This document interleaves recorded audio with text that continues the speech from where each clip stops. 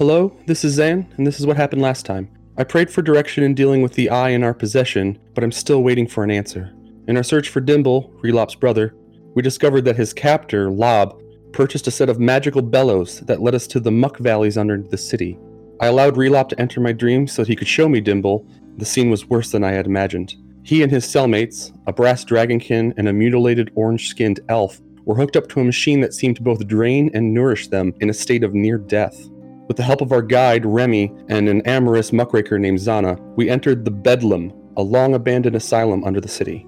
Thanks to the dream the night before, I was able to cast and maintain a spell that would allow me to sense Dimble if we came within 1,000 feet of him. We found the place to be full of tortured apparitions and were contacted by a ghost of an elf from Dimble's room. He pleaded with us to help his spirit free the Bedlam by finding a gear-shaped gate piece. When we came across a Vulpine demon with a zombie minion that turned out to be the remains of Lob. The fiend nearly killed Relop, and in the heat of the battle, Merc revealed that, at some point along our journey, he had become a paladin of vengeance. We later entered a room that wiped our spells and suppressed our magic items, and after dealing with the spirit guardian of Nock in the adjacent room, I recast the spell in my search for Relop's brother, and immediately sensed that Dimble is near.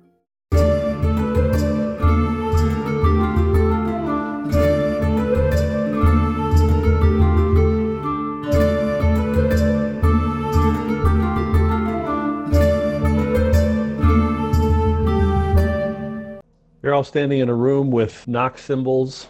You fought a spiritual guardian that had tried to keep you from moving forward, and Zan had a spell out, and she can sense that Dimble is ahead. The room before this had wiped magic items and spells. For instance, the torch, the ever torch that Merc carries around, has been doused. And what would you like to do?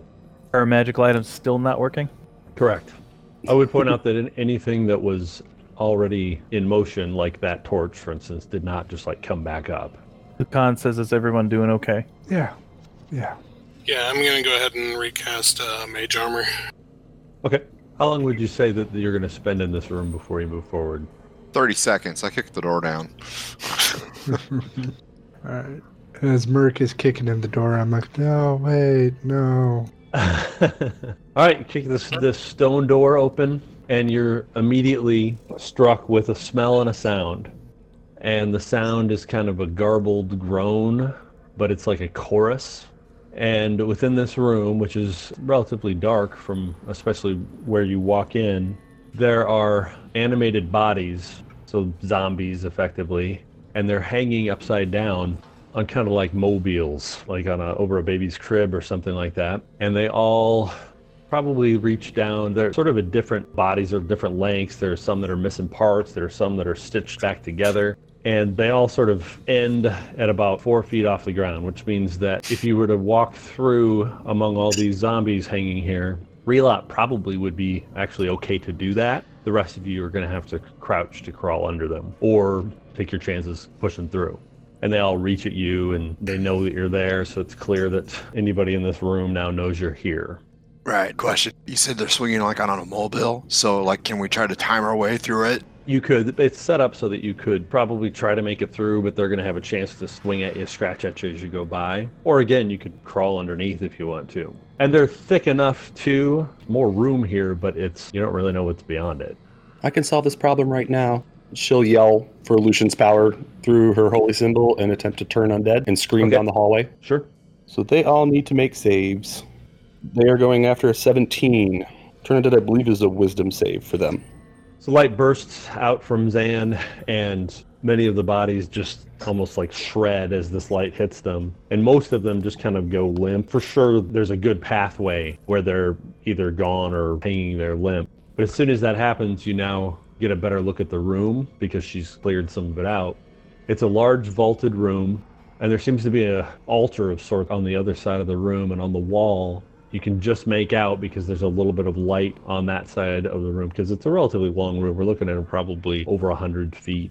And there's a skeleton sort of charred and horned and winged up on the wall, crucified behind the altar. It's jawless, just this blackened sort of demon or tiefling looking figure.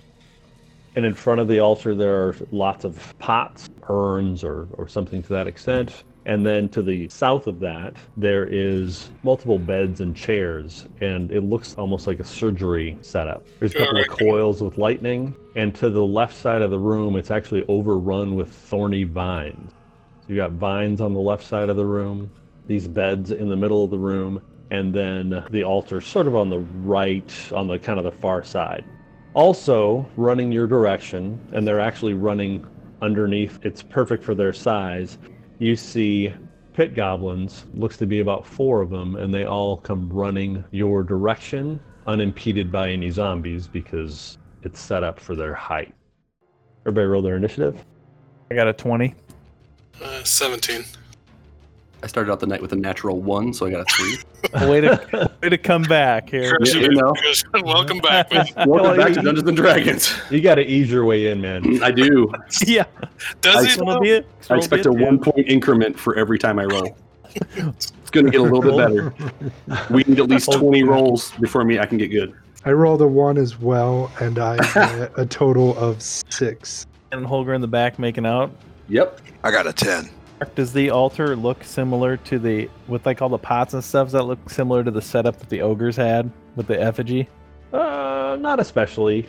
No, Okay. the altar actually has a black cloth on it. There's a chalice on there. It looks a little fancier. If we drink from the chalice, I think we become immortal. Try it out. That's one of the options. Only while we stay in the asylum, but if we cross the seal. Oh, right. dang Also, it. you got to choose the right chalice, so be careful. There's only one, so I forgot to add a second one. Oh, dang! Now, you're going to think that I wrote this in lieu of the coronavirus. I didn't. It was already written. So the 4 pit goblins that are running through the mix there, you kind of just get little flashes of them, but they're all dressed in bloody aprons, and they're wearing surgical masks. One of them has a head bandage, one of them has an eye patch, one of them actually has a fanged smile painted on his mask, and there's another one with a comically large gold chain around his neck. And they are stopping sort of underneath live zombies, and they're pulling out hand crossbows, and they're going to start shooting your direction. Lucan, you get to go first, though. Right. I get in range of 1 to swing at him. Okay, you can slide in. You're probably going to have a zombie swiping at you because they're kind of strategically trying to get under live zombies on the outskirts. Okay. This is probably not anything to be horribly scared of when it's just a zombie or 2. Right. Lucan will Alright. have his sword lit, take a swing, and say, "Begone, you fiend!" And he rolled an 18 to hit. Okay, this is the guy with 19 the to hit. head bandage. You definitely hit him with that. All right. I did 6 points of damage. Go ahead and take my second attack, which I got a 24 to hit, and did 6 damage again. All right. What's funny is you slash at him a couple of times. He doesn't immediately drop with that, believe it or not. He's got a couple more hit points than you might have thought, but he's definitely bloodied from that. Kind of squeals, and he's trying to pull out a melee weapon since you closed on before he could shoot. Across the room, you see that there's more in this room.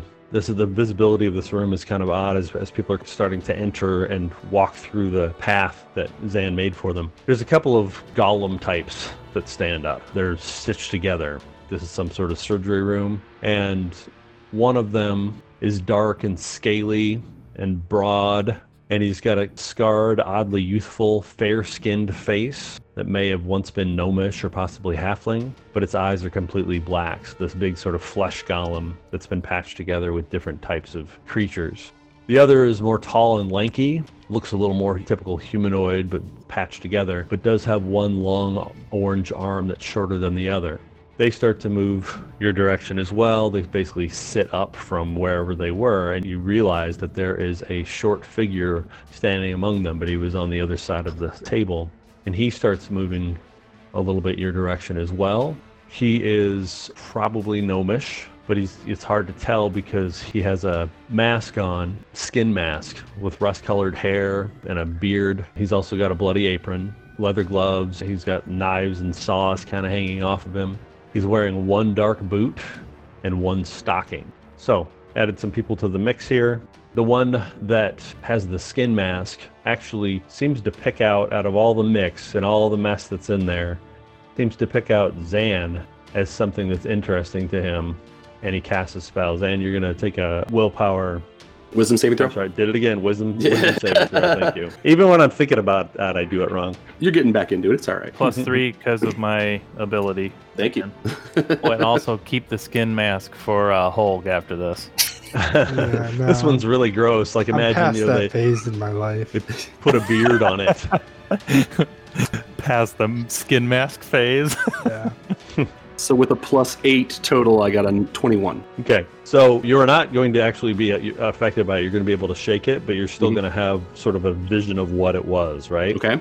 So he looks at you, and it is odd. It's like he sort of is drawn directly to you, and he casts this spell, and this vision above, it kind of seems to come maybe from the altar, or at least, from the shadows of that area, of Faradwin actually floats up into the air and moves in like it's coming towards you. And the idea was that whatever this spell was going to affect you, and you have the resolve to shake it. You know that it's an illusion, or it's not going to do anything. Gotcha. Relop, it's your turn. Okay, seeing the gnome with the 2 golems in the back, I'm going to close the distance as far as my 25 feet will take me, and pull out a little back guano and say I don't have enough time for this. Drop a fireball on the 3 of them. At 5th level, I need everyone to make a dexterity saving throw. Okay, it's 39 points damage, or save for half. All right, middle of the room, this fireball explodes right in between them. The 2 flesh golems had started to move towards you, so they're going to take it to the back.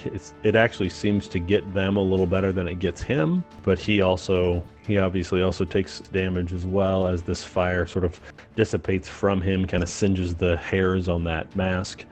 And those golems are moving forward as this goes. It's actually their turn. They're going to be able to close with Lucan, and so that's kind of where they're headed. One of them is actually going to breathe fire at you on its way in, so he gets you for 15 points of fire damage. Alrighty. And the other one makes a slam attack. Just comes in just with both big brute, no real martial training or anything like that. And is he within 30 both feet of me for I can rewarding flare it? Yeah, I think so. Okay. I'll burn one then. Make him roll a He disadvantage. cleared the space there. Oh yeah, actually that did it. All right, so the other one comes in, pushes at you, and you step aside as this light sort of flashes in its eyes.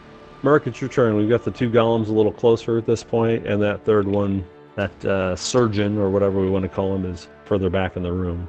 And of course, there's Pit Goblin sort of hiding amongst the dead. Right.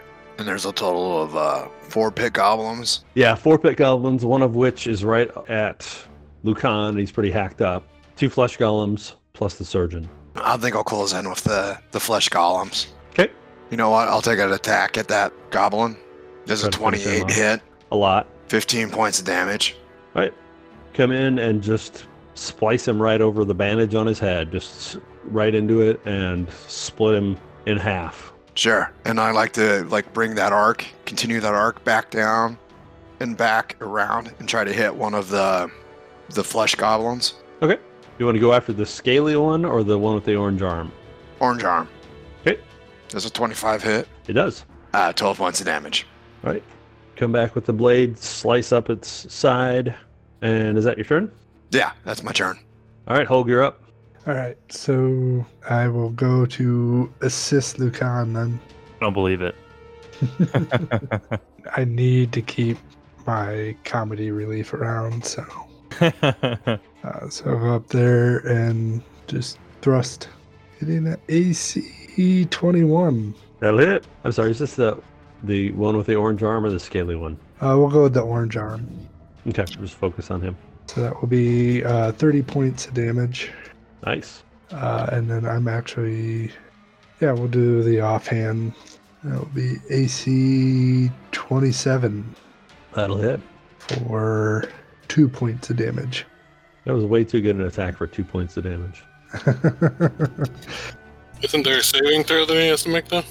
Yeah, it has a saving throw for that, which is a DC Con check? 15 con check. Ooh, it fails it. End of his next turn, he gets wounded. All right, comes in, gives a couple stabs, but Toreador's Malice just kind of splices open the bottom half of it. Some entrails actually spill out onto the floor, but it doesn't seem to mind.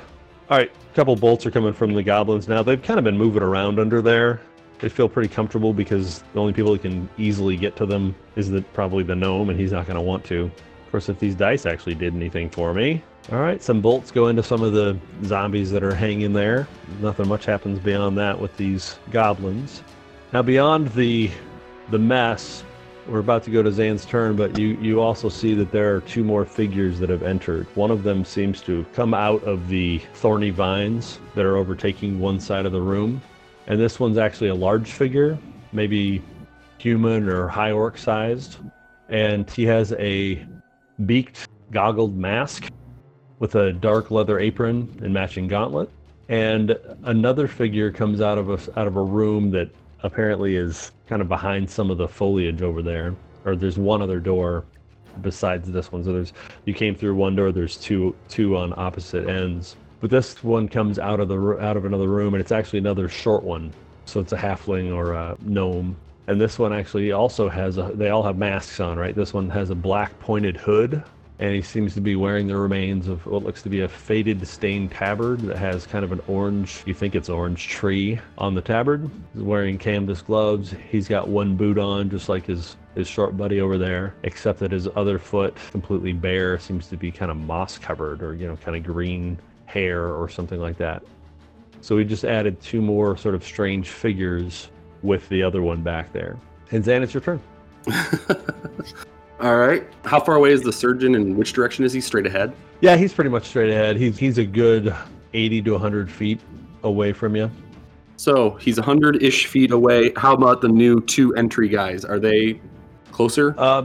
They're relatively similar. The tall guy is actually probably the farthest away. He's easily 120 feet away. Okay. And then the short one, the black hood, is probably equidistant to you from than the surgeon. She's concerned about that surgeon a lot because of the Faradwin thing. I still have the locate creature up. I've been concentrating on that. Is Dimble in this room, or is he beyond? And you think which he's direction actually is he? Not the one with the goggles and the beaked hood. He came out of a room, but there's another room that nobody has gone into, and you think that it might be that one. Okay. So I just want to get into the sense that make sure he's not here and that we're not fireballing people that could... Yeah, no, you think he's in one of the side rooms. There's Okay. more rooms off of this. All right. Especially if I cast like a concentration spell of some sort or that sort of thing. All right. So Zan will make her way towards the middle of the room, kind of near everybody, staying within the 10 feet of Lucan, but away from the golems. And then I want to try to be within 120 feet of that surgeon, and I'm going to send out a second level guiding bolt at him. 28. 28, nice. Yeah. That'll hit. And then 5d6 radiant to this guy. 21 points of radiant damage, and the next person to attack him has advantage. Is much better than a 1, Lance. Yeah, an 18 is pretty good with a plus 10. 21. Yes. Okay. And then I don't really have any other bonus actions or anything like that. She's just going to stay near the fray, but doesn't want to get up into the middle of those three weird new combatants. Sure. All right, that brings us back up to the top. So, Lucan, it's your turn. I have a flesh golem in front of me, correct? Yes, two of them. I'm going to swing at the one with the orange arm and say, back! And he takes a swing, and I got a 10 to hit You know what? That'll actually hit. for 8 points of damage. And then he just swings right back around. Same one. Was a 28 to hit or 12 points of damage. And his shield ready to use protection. Sure. Merc or Hole gets by him. So you slash through, and then, it's a little bit weird because these zombies, there's a couple of them that are just close enough to, they're swiping, they're almost getting you. So it's kind of an odd scene as you're fighting, and these like weird arms are kind of like reaching for you, and you slice, and you actually cut one of the zombies' arms off in midstream on your way in, and the last hit actually catches sort of right at the base of the chest, like the sternum, and just splits that thing open, and he just pours open in front of you and falls like a bunch of meat on the ground. So that one that everybody's focusing on is down.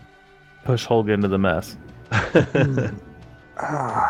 That's unfortunate. All right. So there's this odd trio up there.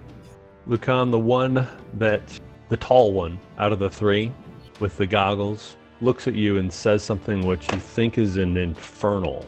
Sounds like terrible, like screeching music as it like pours out of his face. So Lucan, go ahead and make a wisdom saving throw. 26. All right.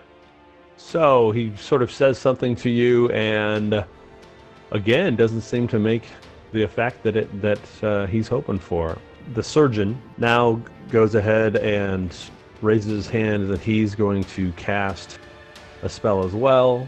I think everybody except for Relop make a dex saving throw. Lightning is basically darting from him. You're going to make a dex check to see if you take the full damage.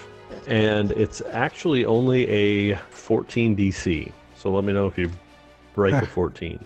I got a 21. Nice. Rolled 17. Yeah, I got a 15. I'm going to get a 20. Okay, I believe everybody in that is going to take 10 points of lightning damage. Ouch. That's the half. Yeah. The little guy with the bare foot is now going to cast a spell as well. So you sort of see that these three are connected somehow, right? Like they all come together in a way, and each of them is casting a spell at relatively the same time. This one's going to cast actually on Merc. And Merc, I need you to make a wisdom saving throw. Is it a charm effect? I don't think so. It's hold person. That's not charm, is it? I would say it is, but I got rolled a 21. You guys are just going to make all your rolls. I'm just going to pretend that I'm casting spells at you. No, you know how we feel. It's got that one out of the way for us, and we're good. Yeah. So they're trying, but you guys are slippery. Relop, it's your turn. You got 3 spellcasters. Come on, stubby legs. All right, I'm gonna keep running closer to all of them. Yeah, it's just a matter of not exactly going towards the goblins. It's kind of interesting, you've got all these hands kind of coming at you. There's a couple that are actually on the floor pretty far away from you. They're not even a threat. But what happened was when the Zan knocked out some of them, it really was set up like a mobile. They kind of fell over, and so there's a couple of them that are still tied to the thing, but they're like climbing around, crawling through the refuse of their fallen zombies. Oh, super gross. As you run around, and these claws are just barely like above your head. Actually, I'm going to cast first, try and close the distance on the caster so that I can hopefully counterspell later. I'm gonna. You don't need to counterspell. No, I'm pretty sure I really do. I'm gonna cast slow on the 3 casters. You have succeeded, you think, in slowing down the big guy. The other 2 aren't affected. I'm gonna move as far as my stubby little legs will take me. Lucan, this golem is going to attack you. You just took down his buddy there. This thing's all scaly. Right. It's all dark, but it's got this white face in the middle. It's like they sewed this face from something else on maybe a dragonkin body or something like that. It looks really young and innocent and kind of pale and scary as it goes to attack. It's like being attacked by a porcelain doll or something. It kind of grunts a little bit, and it's going to pick these big scaly arms and try to knock you down, it seems. Both fists flail at you. One of them kind of just hits your shield, but the other one comes in and cracks you across the face, right at your visor. Right at my gorgeous chin. Yeah, and he gets you for 17 bludgeoning damage. Pretty big crack from somebody's fist. Merc, it's your turn. Before my turn, I would like to take my reactionary attack from Sentinel. Okay. Does a 20 hit him? A lot. What's the damage? I did 13 points of damage to him. Okay. Now I'll take my turn. And then you slash your sword up at him, and now you take your turn. Got 27. What a waste. And then I'm going to use a maneuver die to try to trip him. 24 points of damage with the maneuver die. Nice. And then he owes me a 16 strength save. And he passed it. So hit him so hard, you figure anything else you hit would have went down, and that guy just sort of stands and looks at you with this weirdly baby face. I'll take an upward stroke, just got a 29 to hit. 14 points of damage with that. Kind of split him open a little bit. Most of the blood that's coming out of this one is seems kind of blackened. Tasty. And is that you, Merc? That is me. All right, Hope. So, am I able to get to weird skin face mask person? Surgeon? Yeah. I don't know that you get up there and attack him, right? Because so you guys moved up probably about 30-ish to get to the golems, which would leave something like 70 feet. Okay, never mind. I will continue supporting Lucan. Totally putting that mask on you. No. I'm going to save that for later. Let's take a swing. Natural 20. Jeez. Nice. Oh boy, we got some math ahead of us here, so Good thing you're at home and have calculators. yeah. Orc savage attack, so I get an additional d6 on it. Jeez. Oh, a new Yeah. ability? No, I've had it. I've just never had a crit that actually really happened in attack. You had that one where you did Alright. like 60 points of damage, didn't you? Yeah, I think I'm going to surpass it on this one. Cool. Nice. Oh, It is a total of 66. Hey. Wow. Nice. 66. You know Yeah. what? 66 is going to do him in. Well done. I am Alright. going to go with like an upward swing, and I'm going to try to get the gore to come out on Lucan's feet. Just, ah, It's just showing off. yeah, It absolutely does. Just all over pours as out. it sort of drops, and that little baby face on it just doesn't know where to look as it falls to the ground in a flop. pats Holger on the back and says, "Hey, can argue on that one. That was a good hit." So, Holger, you moving after that, or what are you doing after? I want to keep near Lucan, my meat shield. All right.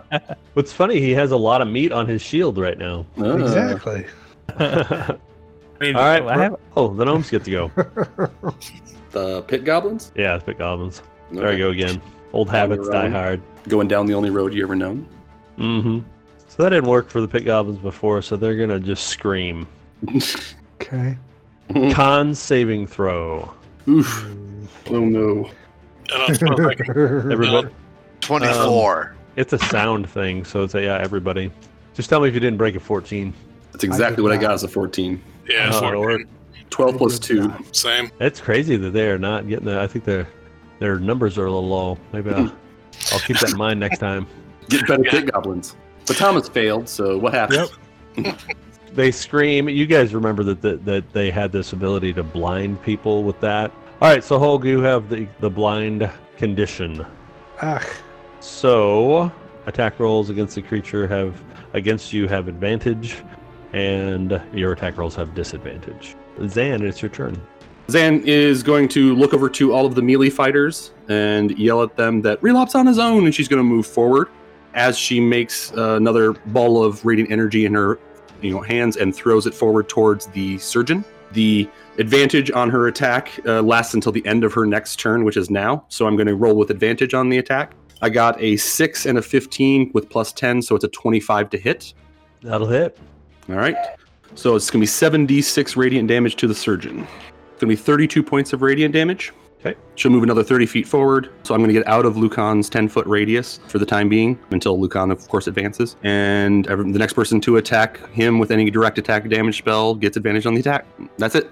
All right, Lucan. And the surgeon's glowing up there. Lucan's gonna get Tempest out, put a big old yell, and throw it right at that surgeon. Do it. I rolled an 18. 18 will hit, yes. Okay, so that's for 9 points of damage, and then the lightning. Ooh, nice rolls here. 21 points of lightning damage, and then All right, he screams out as the javelin hits him, and then the lightning just sort of washes it out as it, comes behind it. all right. Does anything else get hit by that lightning? Actually, no, because not at this point, because you cleared the flesh golems. And he'll advance forward towards Relop and as much as he can. Sure. Yeah, I think Relop, I'm kind of, tell me if I'm wrong, John, but I think that Relop is kind of being a little more cagey about his movement rather than going straight down the middle. Right. And you probably are going straight down the middle because there's a path between the zombies. That's the way the twins were going for sure. So we're probably side by side by now. Just like straight down. Yeah. Oh, yeah, because she was ahead of you. So Yes. All right. So that one is going to darts behind one of the beds. Tries to take a little bit of cover, but he kind of pops his head back up. So all you see is that skin mask. And he does that same infernal voice that he had done previously, and he shoots whatever he's casting it at Lucan. Am I close enough to counterspell? Yeah, I think you'd probably be within 60 at this point. All right, I'm going to go ahead and do counterspell. Okay, you're going to have to roll for it. 17 plus 4. So he tries to kind of curse you or something, Lucan, and Relop puts his hand out from wherever he is and stops it. The little green one, the one with the open foot and the black hood, is going to cast at Relop. You're going to make a wisdom saving throw. Yeah, no. That's not going to happen. All right. I don't know that anybody else is going to see this from where you are right now, but Relop, you just turned into a frog. Oh, great. I'm not really seeing a whole lot, so. Yeah, right. One of the dangling zombies catches him as he jumps. Go. The big guy is actually, because he's moving slow, he starts to move your direction. He actually takes sort of a pot from his clothing somewhere. You know, he's got some sort of gallipot or potion or something, but he tosses it on the ground. Kind of slow motion, but he tosses it onto the ground, and smoke starts billowing up from where he threw the pot. But he is moving forward, so visibility is going to start. It's just happened the second, but it's going to start getting a little harder to see. But he's starting to move towards Lucan and Zan, probably because the spell would be slowed right now. And then we'll see if he can break it. Ooh, and he breaks out of slow for next turn. Relop. As long as the guy can concentrate on it. As long as he maintains concentration. Yeah. Okay. All right, well, so we just skipped Relop for now. He's hopping around underneath. I'm still in the rotation, though, yeah? Yeah. He still can act, but it is as a frog. Right. Oh, okay. If you take damage, you pop out of that, right? Mm-hmm. But it overflows, so don't give him too much damage. Poking a frog. So just kick Well, if he him. was smart, he would jump at a zombie, and the zombie would claw him, and then he'd Anyone take have damage from that. firecrackers? Hold, don't you have some firecrackers? I don't pop a frog, though. I'll be walking Yeah. funny, but But I can't see where you are anyway, so. damn. So, Relop, are you just kind of getting closer to them? My turn, I am still under the beat curtain of zombies, yeah? Mhm. Okay. Jump as high as I can towards the hanging zombies. And I am going to use my tongue to try and get into the mouth of the zombie. Yeah. So you're trying to use your frog form to French kiss a zombie. Got it. Look, Cold. everyone's got fantasies. Don't judge. Like Tina from Bob's Burgers. Okay, so that was your turn, but you find yourself you're yourself again, but you're hanging from zombies. They're grabbing you and biting at you, and so you take 12 points of damage between two zombies that are munching on you when you come back to being yourself. And you're at this point effectively you're not exactly restrained, but you're at a disadvantage for what you're doing, trying to get, you have to get away from these guys. All right, Merc, it's your turn. How far away are they?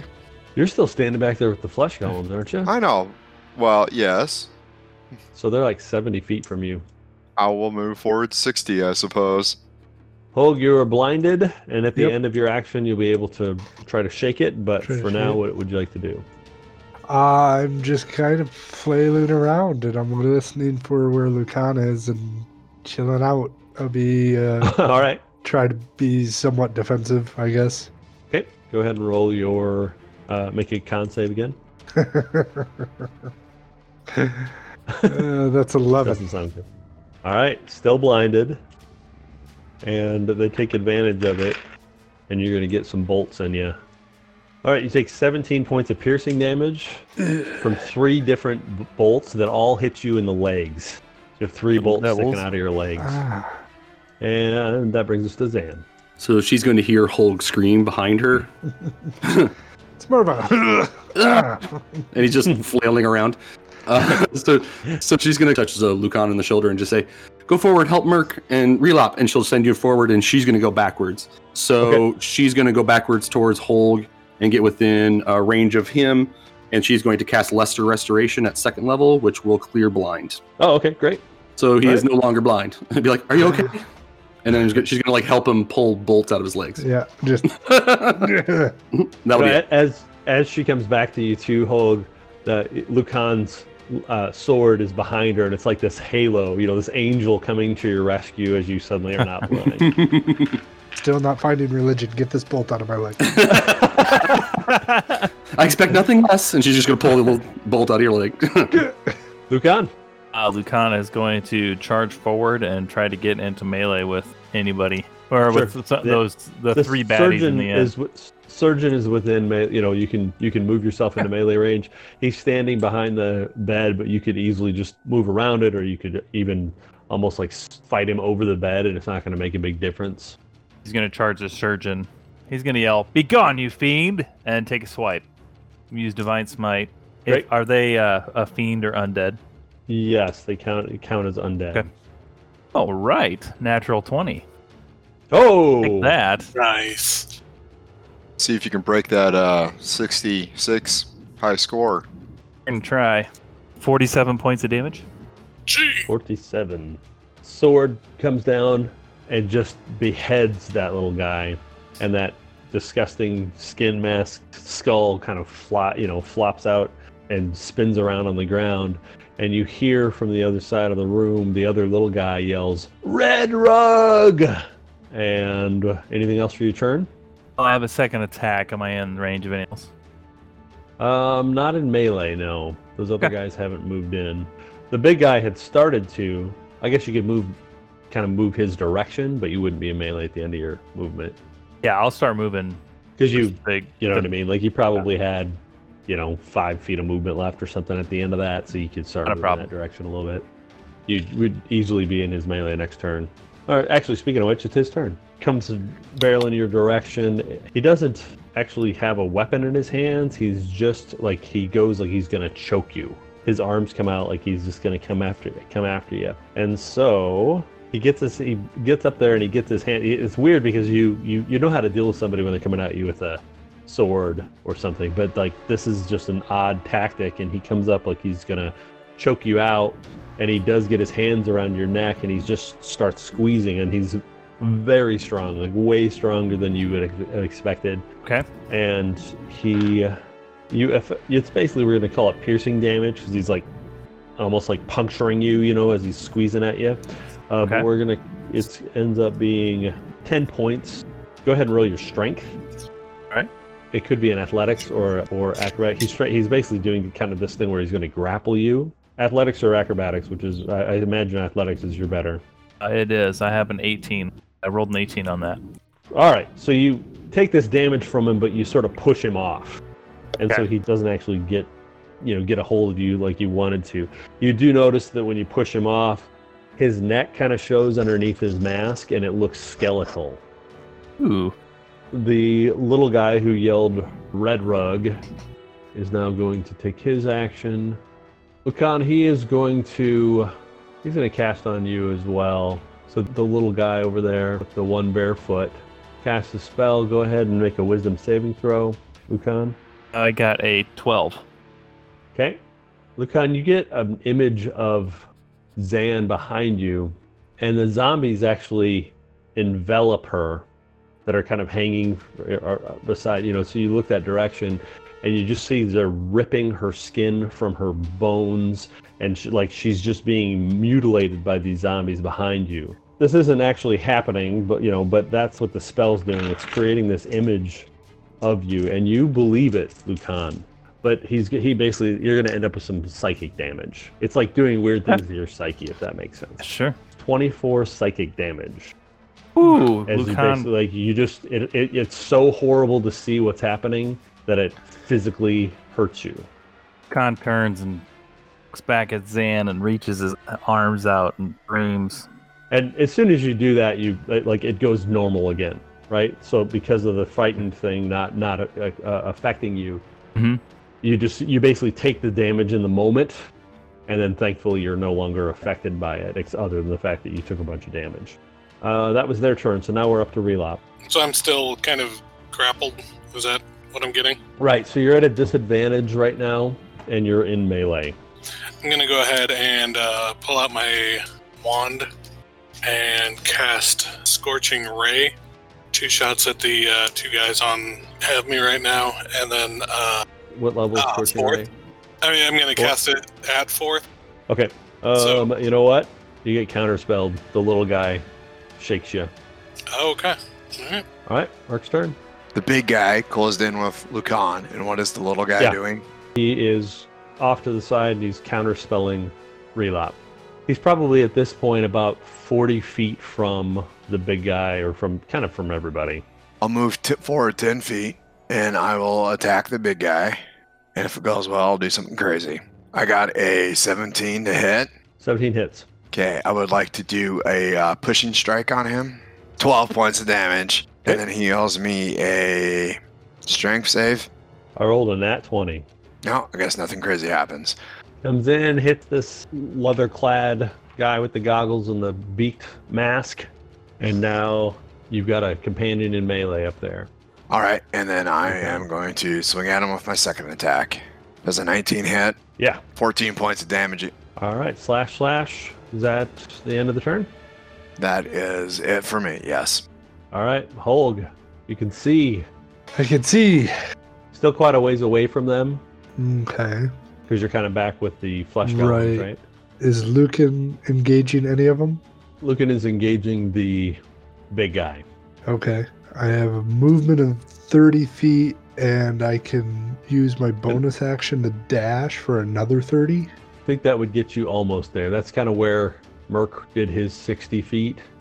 Okay. And he was about 10 feet out. I guess I'll go like the 30 feet, and then if there is a pit goblin by me, I'll take a swipe at him. But I'm going at this point, start they're cowering underneath the zombies. They're using that as cover. You could theoretically crouch down and throw something at them. You know what I mean? Like some sort of ranged attack. Mm-hmm. But you wouldn't probably be within melee of one. Okay. Then I'll just continue with my dash and get to about 10 feet away. And then I will throw one of my daggers at the one Lucan is fighting. Yep, and Merc's up there too. 24 to hit. That hits. It'll be 28 as I toss my dagger. It's a pretty good dagger throw, right? Big flash. Dagger sticks into it sort of right underneath its arm as it's fighting the two big guys. All right, a couple more bolt shots are going to come out from underneath all the mess. And they kind of come through for color, but nothing seems to hit anything. And Zan, it's your turn. How far away, like the goblins, are any of them within like 15 feet of each other? Are they keeping fairly close on either side, or? No, they separated, yeah. Okay. They're using the cover. Yeah, figured as much. Okay, so she is going to attempt to bat cleanup, and she will cast Scorching Ray. So she's just going to fire 3 beams at 3 different goblins. Okay. And which one is which, I don't really particularly care, but sure. I got go ahead. 19, a 25, and a 28. Wow, nice. So with plus 10 to hit, it's not terrible. That hits. Okay, so for the first goblin, 9 points of damage. For the second one, 11 points of damage. Heck yeah, 6 and a 5, and another 9. So that was really good. All right. It doesn't drop any of them, but as these go, they realize that they are targets. Mm-hmm. Because it definitely does. All of them, you hear like these screeches, and they all start making for the door that you came in on. Like they're actually trying to run away, bail out. Yeah, and they're using the cover. Like they're not coming to the center or anything like that. But they're gonna hit the walls, and they're gonna try to get out. Yeah, she's walking right down the center, her sword glowing, and she just reaches out, fires at one, fires at another one, spins it under her arm, and fires at one to her left. Hits them, and then they scatter behind her as she just keeps walking forward. They just all like these pitiful grunts as they're trying to get the heck out of there. And she's barely looking at them as she does it. It's just singular purpose forward towards the casters, but just clearing out the chaff of people behind her. Nice. That's it. All right, Lucan, it's up to you. Lucan is going to take a swing at the guy in front of him. Yep. A 22 for 11 points of damage. Okay. All right, slam. So I'm going to take my second swing at the big guy. And we've got a 29 to hit. That'll hit. This side of the room is really filling with smoke too, right? Like you drop that thing and... I'm going to use a Divine Smite on this guy. He's going to yell, "Down, you fiend." 30 points of damage. Oh! Wham! It staggers back. It's still standing, but like... That was definitely... You hit it good, right? Like it felt the power of Lucian. Lucan is very worn looking, but determined to keep on fighting. He's huffing and puffing right now. Okay. He's going to try to attack you again. This time he just balls up his fist and he just tries to punch through you, Lucan. It just hits your shield. Doesn't you kind of, you saw what he did last time and you weren't going to let it happen again. Kind of gives out a big yell towards him when he hits his shield. I would like to Sentinel Strike. Oh, yeah, go ahead. Does a 21 hit. It does. 15 points of damage. All right. You stagger it back again, another hit to it, and at this point it's like these two, the Paladin and Merc, are just stepping him backwards as he's taking all this damage. The little one actually starts running into the zombies again, like he's heading for maybe the door that you guys came into as well, which means Relop, he's actually kind of coming your way. Okay. And I think that is actually Relop's turn. So you see him underneath all the zombies, and he's got this little pointed hat, so the pointed hat's kind of flopping back as the zombies snatch at it. How far away is he? Literally be in melee this turn. Like he's going to run past you. Okay. See if I can't get him to drop. I'm going to cast Scorching Ray again. Okay. This guy hasn't really nobody's been fighting this guy. Right. So I'm going to cast it at 5th level. Am I at disadvantage on this casting, or? You're still getting chewed on by zombies, right? Yeah. Yeah. Take it at 12 won't hit. 12 won't hit, nope. 19? Yeah. 27, 24, 18. So, yeah, those all hit, all three of those. Oh, even with disadvantage, natural 20. You rolled 2 20s? I actually rolled 2 20s. Wow. Man. I wish I was able. That would have been awesome. It's really a bummer that this guy's totally immune to fire damage. I'm just kidding. Oh! 32. All this fire sort of spews from the zombies, and he yelps as he goes by. Would you like to swing at him with something since you'd have an opportunity attack? Sure. I'll take a swing with my Still with disadvantage, but spell staff, but yeah. No. Could work. Oh, no. Nope. Nope. Next turn. All right. And John, you've got to take 10 points of piercing damage from the zombies since you're still hanging up there. All right. It's Mark's turn. The one guy that we've been fighting, is he looking pretty rough? He is. I'll take another swing at him. I don't think that one hits. It'll be a 13. No, it doesn't. My second attack's an 18. That should hit. That hits, yep. I'll do a tripping attack this time. We'll do 12 points of damage. He does owe me a strength save. Doesn't matter because that's enough. So you basically run him through. Some of the other guys seem to be... I want to run through and like over my head and like slam him down on the other side. He's a big guy, so it's quite a sight. And yeah, just kind of flops down in this mess of leather on the ground. Again, most of what you see poking out is bone. And then I will start running towards, if I notice that other guy trying to run out, I'll go chasing after that guy, the little guy. All right, just kind of running straight for the door. Yeah. Okay. Pit Goblin exit the door. So Hulk, it's your turn. The guy in front of us just got splatted. Yep. So now we are down to fleeing people at this point. There's the little guy with the pointed hood, and he's basically in the middle of all the zombies because he's short. And then the pit goblins, which are doing something similar. Yeah, I guess I'm gonna try to dodge my way into going after that other guy that's trying to running escape. for the door with Merc. Yeah. Okay. All right. So you could, you'll have a little bit of a lead on Merc. Okay. All right. You do see these gnomes sort of popping out from Pit goblins. Or these pit goblins popping out and running out of the door that you came in. And Xana's return. How deep into the zombies are Relop and the hooded guy? From like the edge of where I've cleared that path. How far into it? Yeah, like how deep in are they? Is it like 30 feet away if I got to the edge of the zombies, but not into them? Would they be 30 feet into the field of zombies? Yeah, I think so. Okay, so she's going to move forward towards the zombie horde that's in front. She can see Relop being held there and the hooded guy there.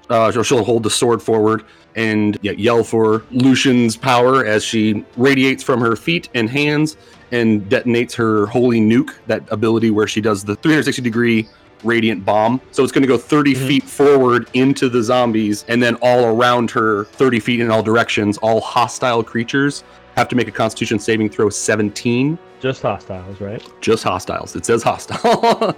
I can exclude anything special, so I'm excluding Relop. Sorry? Does it do anything special to undead? It's radiant, so other than that. All right, and how much damage is it going to do? 20, and half on save, so 10. Trying to catch the spellcaster and trying to clear the zombies out for another section that hopefully will drop Relop. Right. All right, so everybody sees this flash, and all these zombies just disintegrate. You know, it's like an adult cartoon. And Relop, you hit the ground just in a mess of flesh and bone all around you, you know, just piled on you. But you are now free as this very visible circle, or half circle in that direction anyway, is dug into where the zombies were. And again, some of them kind of flop, like the contraptions that they're hanging from lose their balance, and a few of them that on the offside are sort of crawling their way, but they're, you know, tied up. They're not really a big concern. In the middle of all that, the short hooded figure takes the damage as well and sort of rolls forward a little bit from sort of the blast of it, and it kind of stops him a little. Like it sort of throws him off. You know, he didn't expect it, and it just kind of knocks him forward. And so what you've got is this kind of half circle with this guy kind of on the ground, and it's been cleared of zombies around him. So now I'll spend my turn to advance forward 30 feet into melee with the guy and put my foot on his back. Okay. All right. That's it. All right. I'm just going to hold the sword down at him. Yeah. Lucan? Lucan will quickly run up and put his foot on its back as well and hold the sword towards him. Okay. Kind of run back and get there as well. You're not going to attack, though? You're just going to try to hold him there? He's going to hold off on it because he's wondering, why Zan didn't attack. So he's thinking maybe she wants to interrogate him or something. So, okay. It's literally because I can't attack twice. All right. He turns around and his hood actually comes off, and it looks like kind of like a halfling. But he's got green veins all around his skin. You know, like there's something green on the inside of him.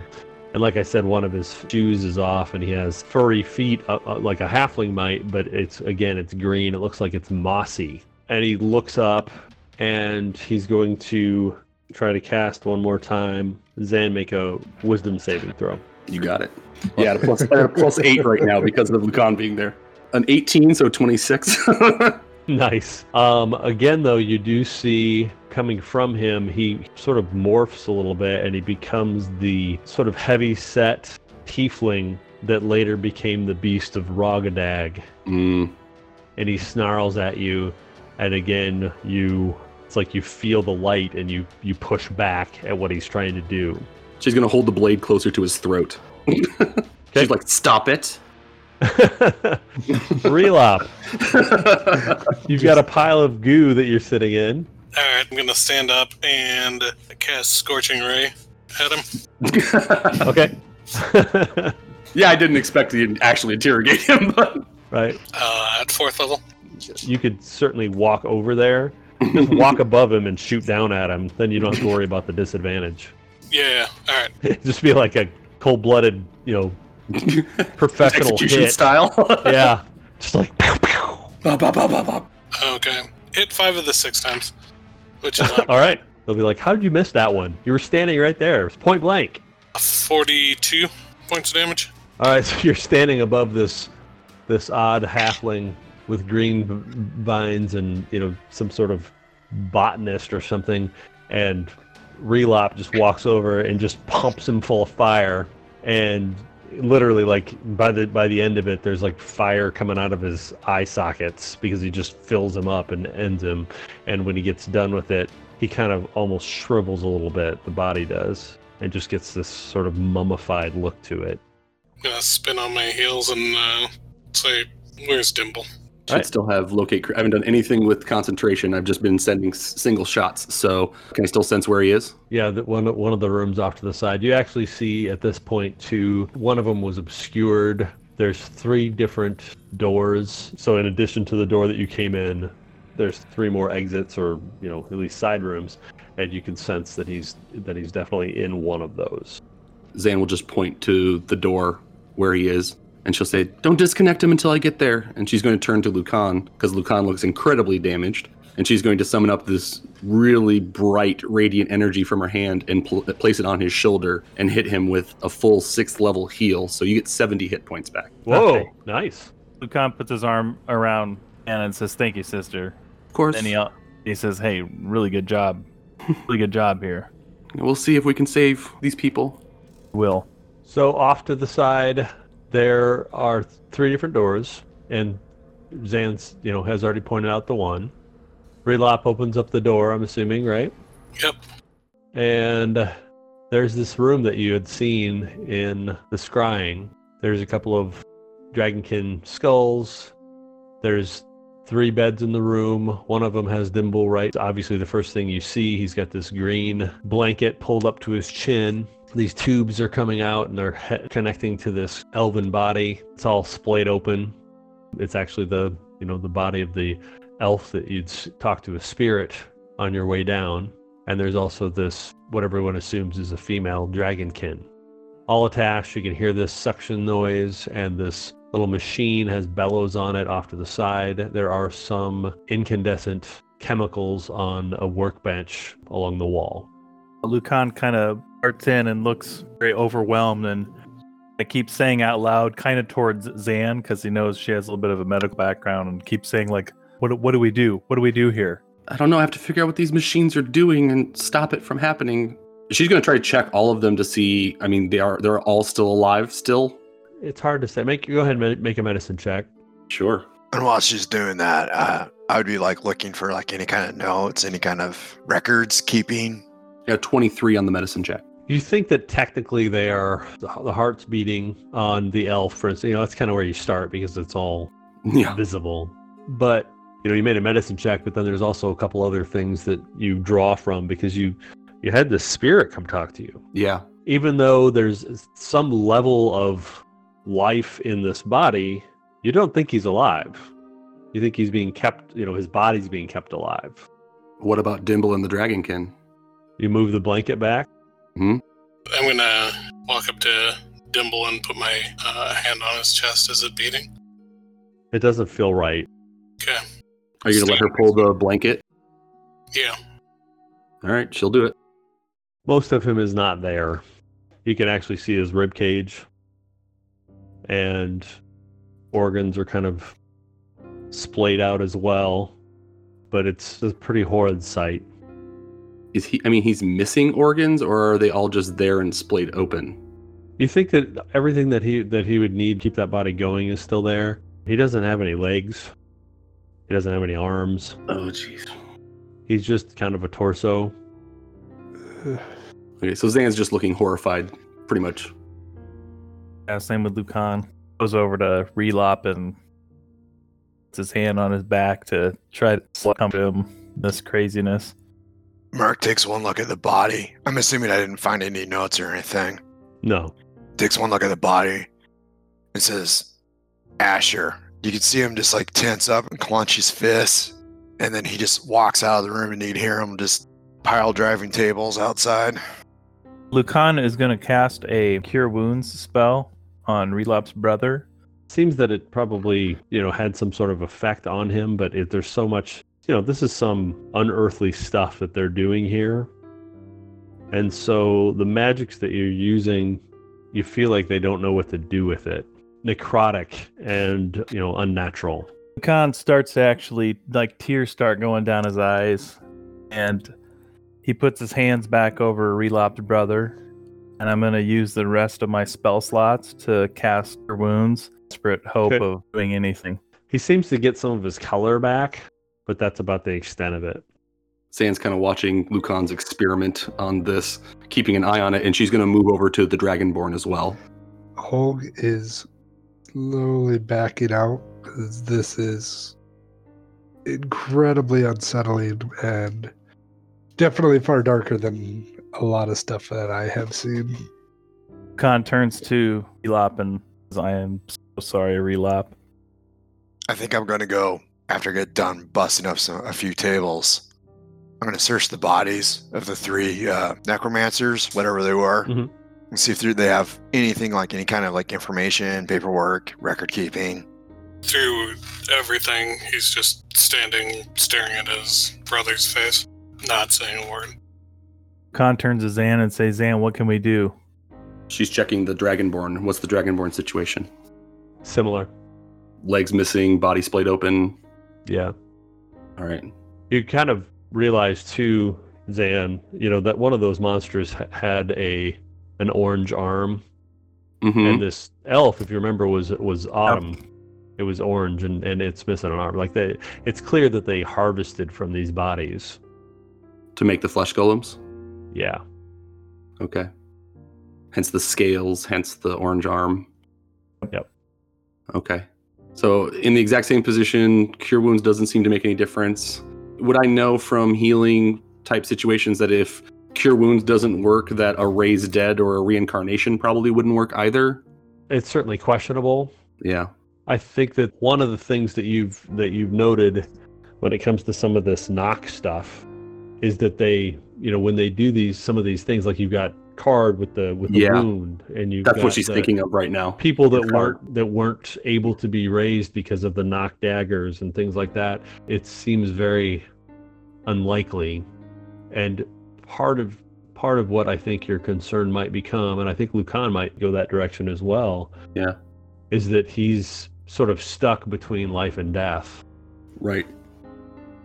And that's almost one of the sadder parts of it, especially when you think about that elf. She's kind of trying to compose herself. You see, she's obviously very shaken about the entire scene, but she's looking at all of the bodies of it and trying to be kind of the rational doctor type. She's not doing great at it, but she's trying her best. She's just like, okay, I don't think any of them are actually alive. Their bodies are, but their spirits, like the elf, are trapped between our world and the afterlife. And did anybody see a gear-shaped door or anything? Whatever that elf was cluing us in on? Merc, out in the main room, you've been digging through the pockets of these things. They're all sort of odd. Something wrong with all of them. They're not just people. The big guy, as we could kind of tell, was largely skeletal. The one with the skin mask actually has, like, if you sort of take a look underneath the mask, its face is just as bad as the mask. Sort of torn up and pulled back, sort of like cosmetic surgery gone wrong. And then we saw the halfling had some sort of plant infestation in himself. As you go through their things, you find a couple just odd pieces, mostly trinkets. The one that they called Red Rug, the surgeon, has an ornate brooch. It features a silver triangle with pearls at each corner. It's probably worth about 250 gold pieces if you were to just sell it as gold. He also has a gear piece on him. It's a little metal, kind of bronze gear, which looks to be what that elf had asked you to find. Right. The halfling has a silver snuff box full of seeds that has an inscription that says Hogwallop on it. Probably worth about 25 gold pieces if you were to hawk it somewhere. The big guy, you think actually from the structure of him, when you actually start digging through, you think he was probably a high orc once. But he has an ornate rapier, which is funny because he never fought with it, right? Like, he was just fighting with his hands. But under the folds of his leather cloak, there's an ornate rapier that's with a gold embroidered scabbard, easily 250 gold pieces, and that's what you find on the bodies.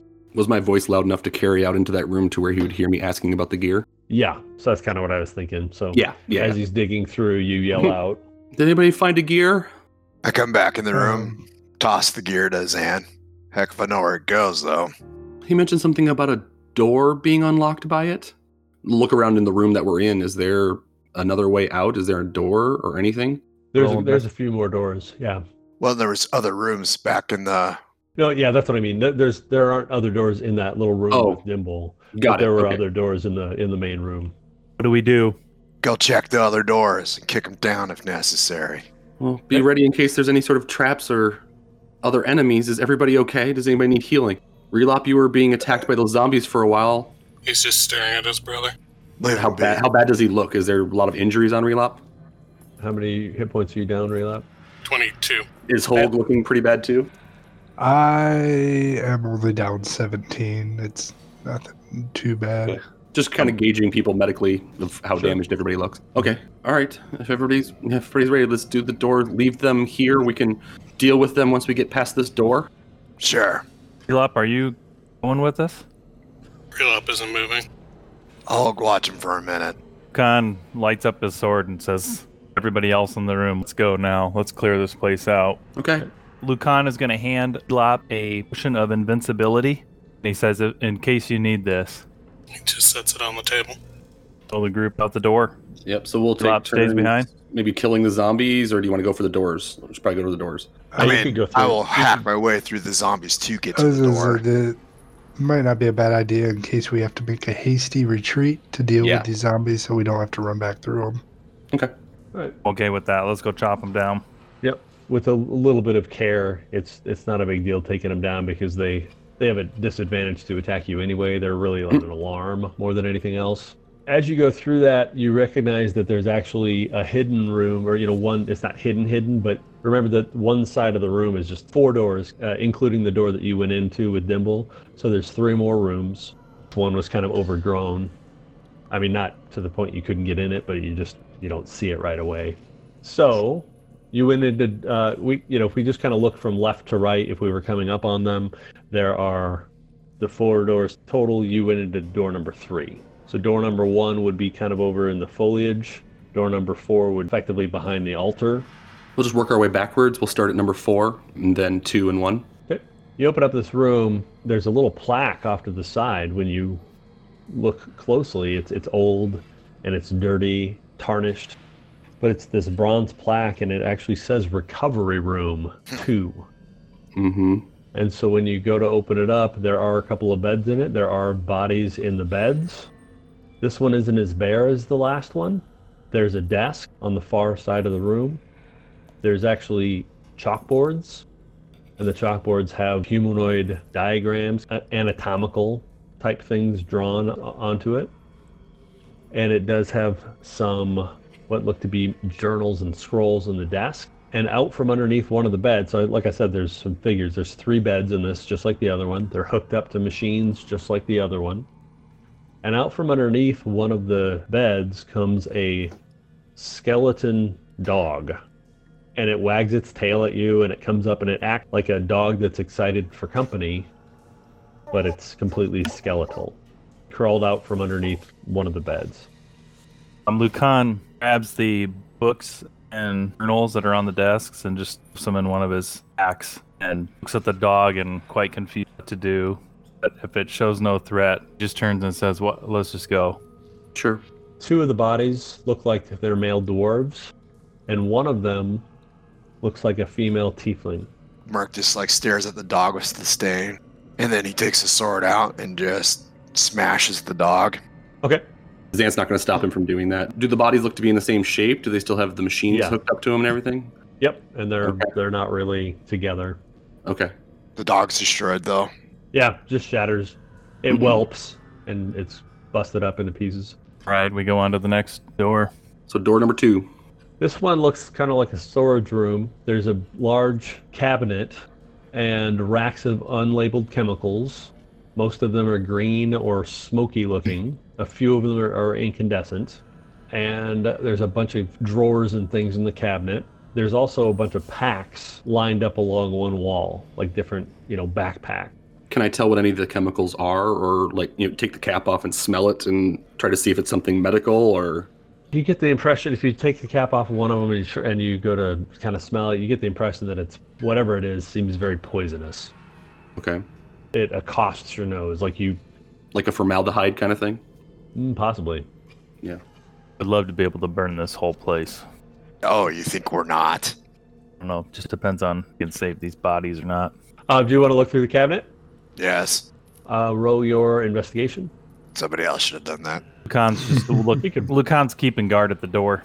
You can Let roll it with people look advantage around. if a couple people are looking. Sure, I can help him. Make your own roll. I rolled a 12. So, Make your own roll. All right. No, don't. I'm saying don't give me advantage because I'm terrible. Oh, okay. Well, let me try mine. Oh, I got a crit 20, so 20. Nice. Whoa. All right. Because my investigation You're is gonna have 0. a lot of luck, Me too. You find a couple of pearls, probably worth 100 gold pieces each. You find 3 black onyx stones. Those are worth about 150 gold pieces each. This cabinet is probably some sort of gnomish work because it has a lot of like springy things, like you push and it like pops itself open, and like it's not like a cabinet you've seen before, so you kind of figure out where all the little hidden compartments are. And sometimes when you push on something, the whole thing just sort of swings open, and you push on one, it swings open, and there's a huge pile of gold in there in kind of this recessed cabinet. There's actually gold and platinum in there. She has that bag of holding. She's going to use that to store cash. Sure. 7,825 gold pieces, 1,085 platinum. You also find a drift globe, Oh, which are not terribly uncommon. And yeah, I figured I would be familiar with one of those. are you guys looking through the backpacks too? After we get done with the cabinet, yeah, probably. So in the backpacks, you find a lot of adventuring gear, things like that, and so you can always replenish. There's also, in addition to the kind of standard stuff you would find in there, there's a lamp, there's a vial of perfume, there's a healer's kit, there's a component pouch, an elven arrowhead necklace. Well, I don't know if you know it's elven, but like it looks like something you would imagine is an elven arrowhead necklace. It's on a leather cord. Yeah, I guess that's about it, other than adventuring gear. Do any of the packs seem to be of like gnomish size and make that could be Dimble's? You get a feeling about the one that you took the elven arrowhead necklace out of, and you think it's quite possible. I'm going to put that one back in there and grab the bag. All right. And what's behind door number 1, Bob? This is the one I think we should be careful of because of the overgrowth. Who's opening the door? Oh, well. Okay. In this room, and by the way, this one you can see there's a plaque here too, and it says therapy. But when you open it up, it actually looks like a lounge. There's a kind of rotting, overstuffed chairs. But on one wall, there's a large silvered mirror, and it's ringed in a frame of gears, and they look a lot like the one that you have. Hey, Zan, I'm not an expert. Maybe this is her release mechanism, though. Must be. She's going to kind of inspect the mirror itself. Do I see anything moving in it? Does it have any language on it? Roll your perception. I'll also come kind of to it. Just make sure there's not like some sort of like trigger mechanism or something where we're going to touch something and it's just going to shoot stuff at us like things have done in the past. Okay, let's you and I tag team it then. Do you want advantage? Sure. Go ahead. 13. Wait. No. Wait, don't you have the it's plus 10? 19. Yeah, there you go. Yeah. You have that reliable skill thing now, don't you? Yeah, which is good because I rolled 2 dice and got a 2 and a 4. Jesus. So there are a lot of gears on this thing, and you think you find a spot where one would seem to make sense. If they're all sort of interlocked, so that if one moved, they'd all move. And you think you can see where that one, if you just plugged it in, they would all be able to move. Any indication on what it might do if it moves? No. Okay. Turn all of the other gears. Well, you put this here, and this one goes clockwise, and this one goes withershins, and Obviously, it unleashes the Ark of the Covenant. Just make sure you close your eyes, and I'll make my way over towards the place where he indicated. I will place the gear in. You push it in, and it does lock into place with almost like a little click. And the gears all, without you doing anything else, the gears all just spin. And it's kind of cool because it just goes, all the way around, and it's almost like it looks like movement. Like it creates a movement that circles around the mirror, and you can see through the mirror for a moment what looks to be a wilderness scene, sort of beautiful, like pristine, perfect example of forest. Little puffs floating around and some insects and things like that. And as soon as that happens, you actually see the spirit of the elf kind of waft into the room, and he just barely becomes visible. Like, he's still sort of smoky almost, but he just says, "Thank you." And he goes into the mirror, and you see him on the other side, and he looks whole again. and there are other elves in the distance, and he joins them, and then you can't see them anymore, and the image drops. And then you just see yourself in the mirror. What in the world was that? Relop, the elf, and I know you're not focusing on the elf, but the elf, the beating of the heart stops in the other room. I wouldn't have noticed that anyway. Okay. Lucan says, let's go talk to Relop and see what he says, if anybody else is okay. Is there anything else of note in this room before we go? Nope, it's just a mirror and a couple of rotting chairs. I was kind of hoping all of them were going to be able to go. That's bizarre. Almost like it was a teleportation to the Feywild or something, but... Or the Seems like afterlife for the afterlife. elves. But why didn't he take everyone? I don't know. Maybe we can decipher more from these journals and books I grabbed, but let's go check back with Relop. Zan will follow, just kind of dejected by the fact that didn't work the way she thought it was going to. We're not going to have good news for Relop. Well, it can't be any worse than that his brother's just dead, half tortured. One way of looking at it, for sure. We'll make our way back over to the room. As we're going out or back towards Relop, Lucan gets out of his pack at least one of the journals from the lab and hands it to Merc and says, Merc, can you want to skim through this? Is there anything in there? You're pretty good with encryption. Well, it's encrypted. But yeah, I'll take a look. No, but then Lucan will take out one of the smaller ones, like journals or something, or maybe if it's just a sheet of paper. So does it look like it's written in Infernal or anything, or encrypted at all? You think it's written in Gnomish. Oh, okay. So, Lucan, do you read Gnomish or no? You don't, do you? I believe I do. I think only Merc and Relop Merc do. will do the... Yeah, do the reading. That's fine. I don't. So this is, he spends a little time looking through it. It doesn't take too long to get the gist of what he's seeing. So there's two things that discerns from these notes. One is that they were apparently attempting to create super soldiers for Nock's return. And apparently what they had decided that they would do, these three, there's names that pop up for these three. They reference each other in the notes. But one of them was named Red Rug, who seems to also be called the Sawbone. The little guy was named Drodo the Botanologer, and the big guy was Rek the Alchemist. How do we wreck that alchemist? Got him.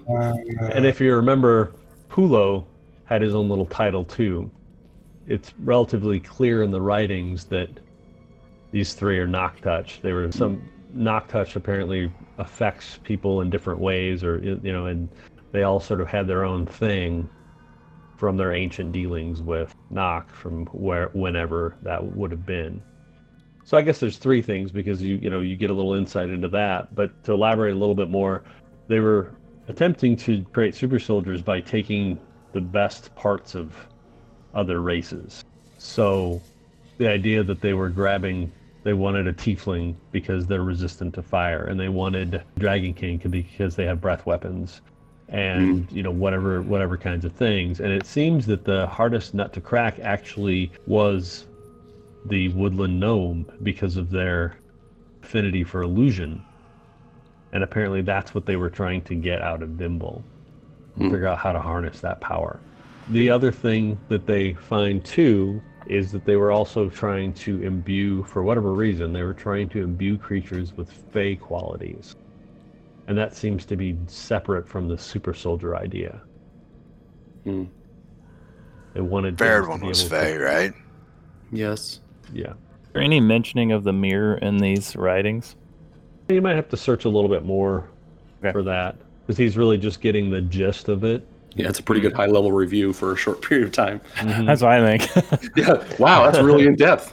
The table of contents right here. Yeah. Good. Merc's good. So all that training, I've learned to speed read. Yeah. Through all this. Yeah. Right. One of the things you picked up in Fire's Heart. Okay, Keltrum. Before we go into the room with Relop, stops the group and says, what in the world do we tell Relop about his brother? I'm giving him this pack and then asking him what he wants to do. Brother's dead. Just because the heart's beating doesn't mean he's alive. It's still his call. True. Okay. All All right, they go on in and So Zan will hand him the pack. Get the blanket kind of pulled back up over Dimble. Mm-hmm. Green blanket. Dandelion beard sort of over the top of it. He really doesn't look that bad once you cover him up. Relop hasn't moved. I walk up to Relop and put my hand on his shoulder and said, "Failed you, I'm sorry. Whatever happens next is your decision. What would you like to do?" I need to get him to the Borderwood. Relop, we ran across a mirror that seemed to open up to Feywild or something, but it was almost like the afterlife of it. Do you think you would want to go look at this mirror if you can understand the arcane workings behind this thing? Maybe it could help us. The orange elf actually appeared on the other side of it and looked completely fine and into this spirit world type of thing. I don't need to look at the mirror. I just need to get my brother back to the Borderwood. I'm gonna go ahead and start disconnecting all the tubes and stuff. That's what I was going to do too. She'll help you. So we're unplugging him? Yep. All right, once he's unplugged, his heart ceases to beat. Okay, so Lucan says, plug him back in. No, No. that's not your decision. Heart stop. He was Here already anymore. dead, and you know it. I'm just gonna keep my hand on his chest until I don't feel anything. Okay. Relop, you hold your hand to his chest and you feel his heart kind of go out, and he's very cold. And for a moment, you just kind of feel heat. Not like really hot or anything like that, but just sort of a warmth just for a second. And then a little bit of a chill in your head. Thank you, brother. And then he's gone. Merc, Yeah. we need to rearrange your pack a little bit. Just take everything in his pack and empty it into the haversack. I help him. I think I know what he's doing. Then, with tears in his eyes, he just looks up at Mark and says, "Will you carry my brother? Brother?" To the end of the world if necessary. I'll take the blanket, pull it up over Dimble's head, and then start kind of like tucking it in and wrapping what's left of him. And I'll put it in my backpack. Very sorry, Relop. Zan wanted to start unhooking all of the other patients. Once they unplug, they kind of sputter out, heart stop. Merc will get some flint and tinder and something and start up a torch. This place is going to burn. I know. But he's going to wait until we're done. And then he's going to, like, each room set something on fire when we're ready to leave. Kind of light a torch, do the same thing. We got a lot of chemicals we could use. Do I We might all pass out before we can get out. Yeah. do I recognize that pack that had Arrowhead? Yeah, that was his pack. Toss that over my shoulder. All right, are we ready to leave? I'm ready to leave. Let's follow No. this. I'm more than ready to be out of here. I think we set the rooms on fire and leave. So unless there's something that's going to stop us, I think we had the way out that we came in. There are still some spirits kind of wafting through the place, but nothing that affects you directly. If you remember, there was a couple that screamed their way by when you came in. And with smoke kind of billowing behind you, you step out into the mushroom valleys of Rontaman, and Remy is kind of made a little camp out there. He's got a little fire going. Find what you're looking for? In a way, You guys look a little worse for wear. this is my normal look. Why don't you get some sleep and go back to the inn, and maybe we can find that wizard tomorrow. Do we still want to find him? Yeah, we do still need to see him. You can tell that something big is happening here, but he just says, "Well, I'll walk you out if you're ready." We're ready. He gets you directly to the Rantham Inn. It's dark in the muck valleys, but once you get above the line of the mushrooms, it's still daytime. Everybody's got their own room. What are you guys gonna do? We all say that we're like having dinner type of thing in a tavern or something. As soon as we get to the inn, I'm just going to go up to my room and go to bed. When we get back, we're gonna get ready to to head out to Borderwood. Yeah, that's where I need to go. Do you know how far travel it is there? As long It's quite a as ways away from the Borderwood. it'll take what it takes. You don't have a teleportation ball to get us there, correct? No, we're walking. Lucan will prep himself to be hitting the road the next day. We still have to speak to Wrenwell. He has the information I need to shift to the Shadowfell and fight Fairwin by the end. Okay.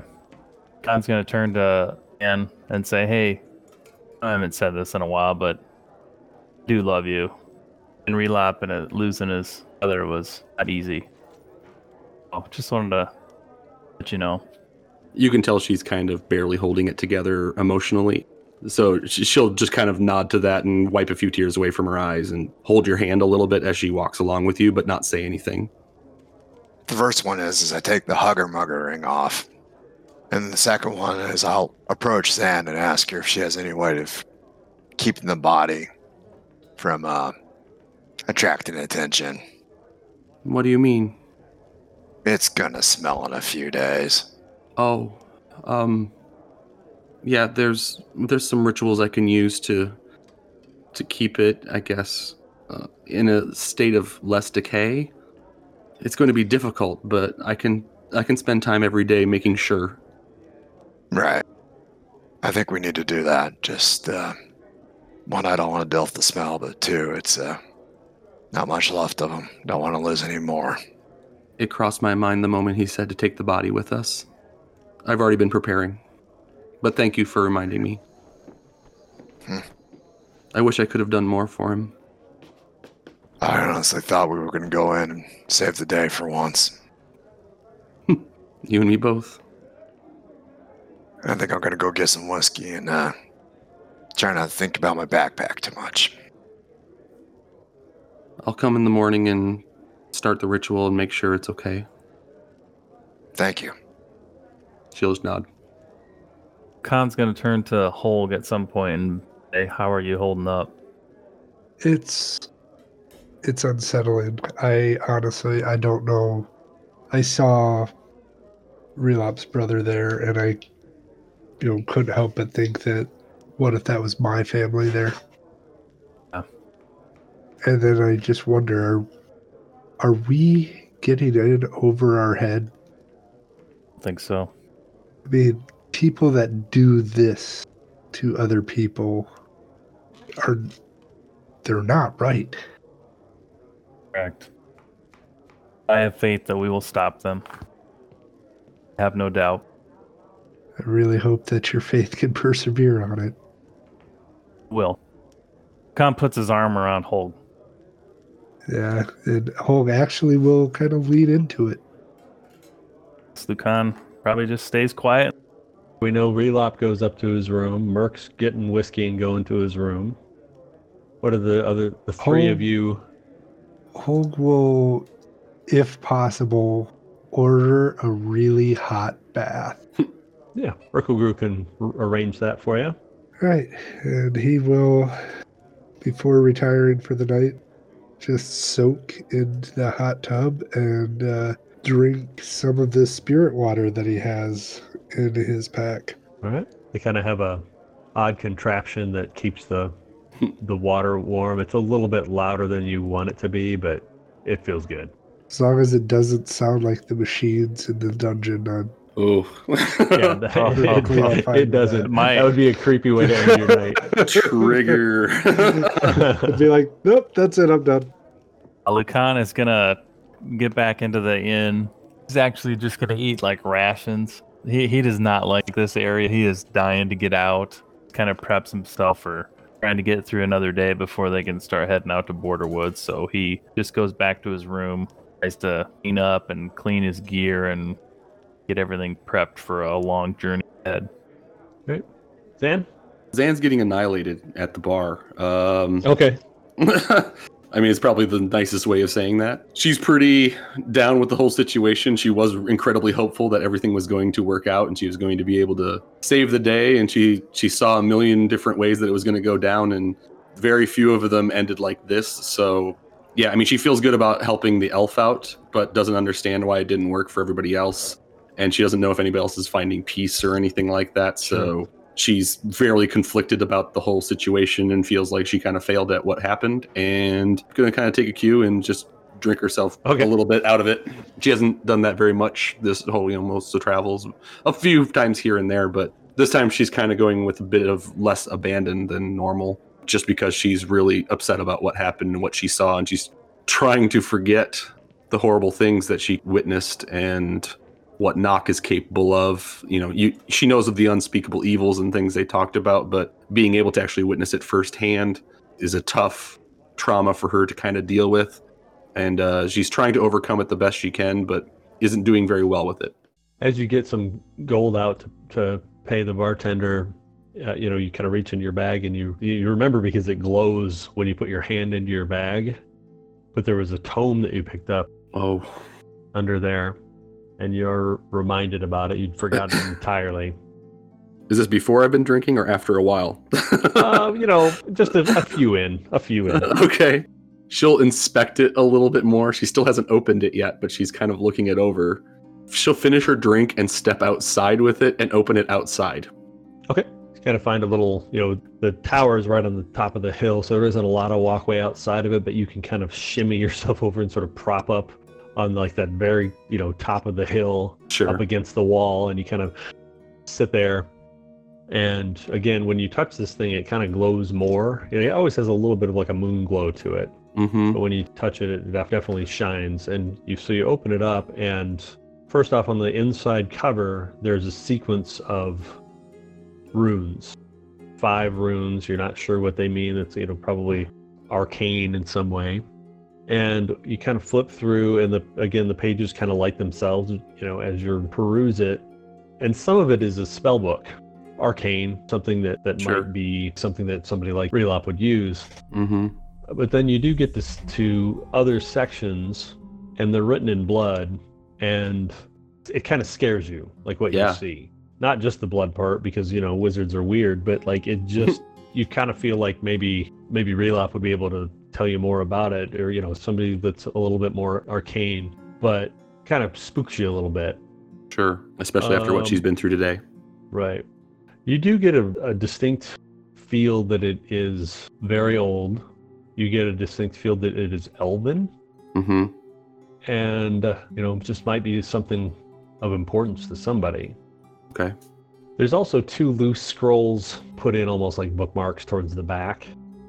Okay. One of them you're surprised to see, like you actually recognize it when you open it up. It's not that you've seen exactly this, but you know what it is. Look it over for a few minutes and kind of figure it out. It's actually got a cleric spell on it. Okay. And it's a spell, 5th level cleric spell, Contagion.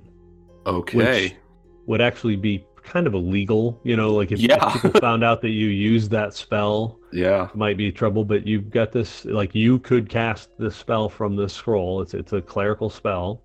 Yikes. And there's also a scroll that seems to be written in, at first glance it looks like it's written in Gnomish. You're pretty certain it has numbers on it, because you don't read Gnomish, do you? No. Still, you know enough about it, like some of the shares similar things with Dwarven, and so you at least get, it's like you recognize what it looks like, kind of. But you almost wonder if it's whatever it is, even though you can't read it, it might be coded, because you guys have seen enough codes that maybe this is something that Merc might be able to help you with. She's a little worried about the contagion spell and exactly what the nature of this thing is, and snaps it closed, once she kind of gets a sense of what it is. Mm-hmm. She's going to hold on to it either to review with Relop, Merc, or possibly even Wrenwell tomorrow if she gets a chance to talk to him. But she'll put it away and then continue her attempt to forget what she saw today, or to try to ease the pain of it a little bit.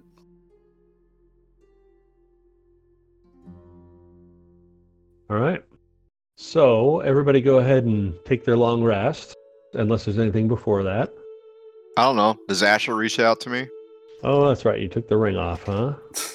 He's given up after this long, probably. Maybe. I don't think he would right that moment. Okay. Yeah.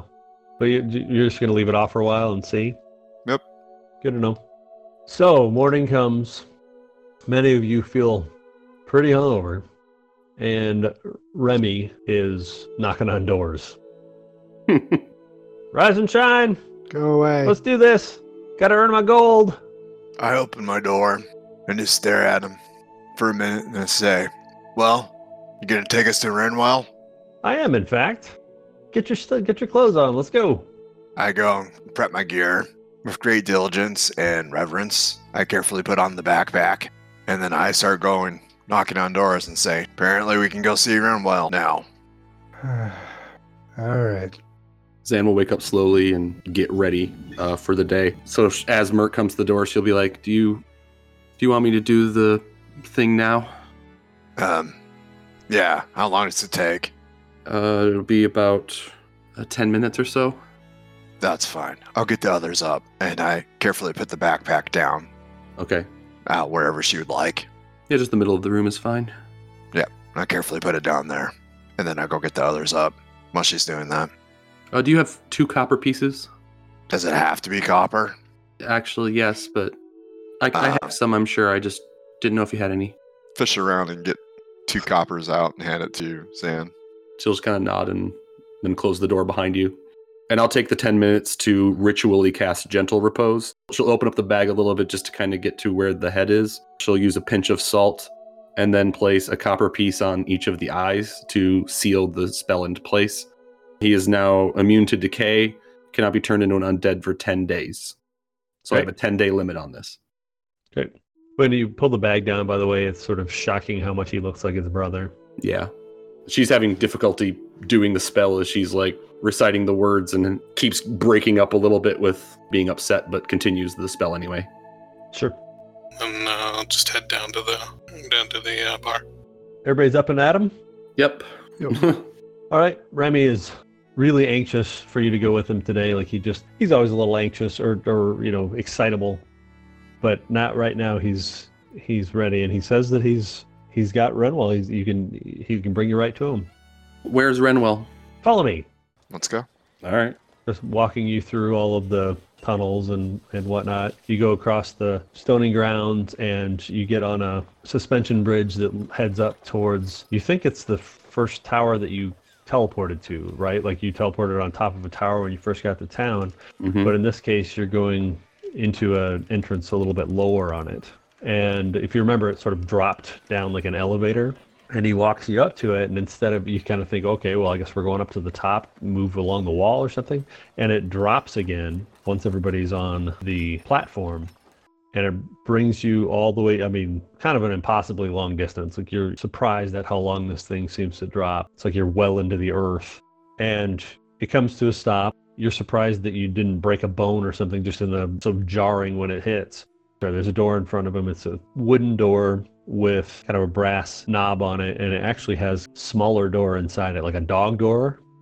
And he, in front of your eyes, actually transforms into a dog, like a hound or, a little bit of like a yellow lab, has a blue collar on it. Remy does. Remy transforms. Yes, Remy does. Okay. He wags his tail and looks back at you, and still in his same voice, he says, "Well, we're here." And he walks through the dog door. Well, if nobody moves up, I'll knock on the door. Door opens and a voice says, "Hello, welcome. May I take your cloak?" There's no one there. It's just a voice. I'll keep mine all the same. You step into what can best be described as a opulent home.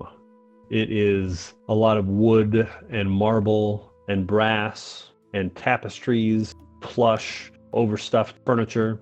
And there's a couple of automated things going on, like a broom that's sweeping in one corner, and lights seem to turn on as you enter. And a gnome with a long gray beard, wearing red robes with golden eyes all over it. Zan, you notice that he has a brooch that looks a lot like the one that Card gave you. Really? And he has a silvery ring that flows like water on his hands. And he says, "Welcome to my home. I'm Wrenwell the Magnificent." And I see you've met Remedy over here, referencing the dog. He called himself Remy, but yes. Well, I call him Remy for short. I heard that you were coming to look for me, so I thought I would have Remy check you out first and feel out what was happening here. My understanding, and please have a seat. Zan will sit. My understanding is that you're here for a few reasons. One of them was that you were looking for someone, which I fear that you found him. Kind of looks at Relop specifically. Relop's just Is that correct? in the background. Yes, we've found who we were looking for. And then you're having to deal with an item of some sort. A few, but most importantly, a tuning fork. We're looking to do a plane shift spell in the future in order to send ourselves to the Shadowfell to destroy a powerful knock minion there. Have you had breakfast? I don't know, have we? Do we have time? I don't think so, because he kind of got you up and got you out of there. No, not yet. You have some simple toast. None of this mushroom crap. I think we could probably handle that. They lead you to a opulent dining hall. I mean, this place is huge, giant underground mansion, and there are all these invisible servants, seem to be, moving things around. There's got gold candlesticks and metal plates, and he said breakfast, but what they're serving is beef and barley soup, and there's some greens and some cheese and bread. And he says that there'll be a mutton pie out later, and it's just kind of a feast. Is there a mushroom to be seen anywhere? There is not a mushroom to be seen anywhere. Oh my god, Merc just goes to town. I don't think Lucan? in 2 days. Yeah, Lucan will eat. He'll make. He's not gonna have any of the soups, cheese and bread. Sort of out of politeness, he lets you eat a little bit, and then he asks, after you're done eating, we'll go to the study, and you can let me take a look at that eye, and we'll see what we need to do. The mutton pie is very good, and then there's some dried figs as kind of a dessert for it. And, he gets done, and he kind of pats his belly a little bit, and gets the stuff out of his beard, pats Remy a little bit, and says, let's retire to the study. When you get to the study, there's some books there. There's wickless candles. There's a book that's open, but it's blank. There's a single gold coin that's floating, almost like spinning above the desk. And again, there's invisible servants in here. There's a couple of violin playing a little bit of music all by itself in the background. And there are also, along the shelves, there are several small animals in bell jars and fish bowls and things like that. Little ravens and monkeys, and just kind of a little menagerie of small animals. Among them too is a blue dove, which you think is kind of odd because you've never seen one so sort of brightly blue, like a robin's egg. And there's a chessboard off to one side. So tell me about this eye. Zan will go to the desk and produce 3 items. She'll place the Pagaben letter on the desk in front of him. She will take a rag or a piece of cloth or something that she has, reach into the haversack, pull out the eye, place it on the desk, still covered by the rag, and then she's going to produce the tome as well, the Elven tome. Mm-hmm. These are the 3 things we need to speak with you about. First is a letter from Pagaben describing what we've researched. The second is the artifact in which we speak. I ask you to be careful to not touch it directly. It has some sort of compelling power over people. You will feel a sense of wanting to gouge your own eye out and replace it with this, so please be careful. And finally, this is something we found in our travels here in the city. It seems arcane in nature, but incredibly dangerous and ancient. And she'll look over to Mercenary and Relop and say, there's some information in here in Gnomish as well. It is arcane in nature, and if there's anything you want out of it, you're welcome to, but I sense great evil with it. And then she'll just back away from the desk and let him look at them. Sure. So you don't mention the fact there was that letter that was encrypted? The one that was in Gnomish, you kind of had the hunch that it might be encrypted. Oh, okay. She'll pull that out from the back. I took the contagion scroll already and put that in the haversack. I'm not producing that, but I will pass the letter off to Merc in Gnomish as part of the response to saying, you might be interested in this, and give it to him. Look it over. Well, let's start with the eye. And he kind of uses some sort of levitation, he sort of holds it up in front of him without touching it, probably like a mage hand of some sort. Mm-hmm. Although you don't see anything. He takes out a couple of ivory discs and he crumbles them in his hands and then rubs his hands together, and it's like, it's all chalky. And then he actually does touch it for just a second, just with that chalky hand, puts his finger to it. And he says, "You're right, young lady. I do kind of feel like I would like to put that in my eye. I won't, but I understand what you mean." Him saying that, like she has the look of shock, starts reaching for the sword just in case. And our intention here, the letter that you have doesn't talk about this, right? It talks about the tuning fork. Correct? The tuning fork, the plane shift tuning fork, yeah. He says, "I think that there are 2 forges that you could use to destroy this eye, and thankfully one of them is actually close." All right. Is that your intent, to destroy it? We certainly don't want to use it.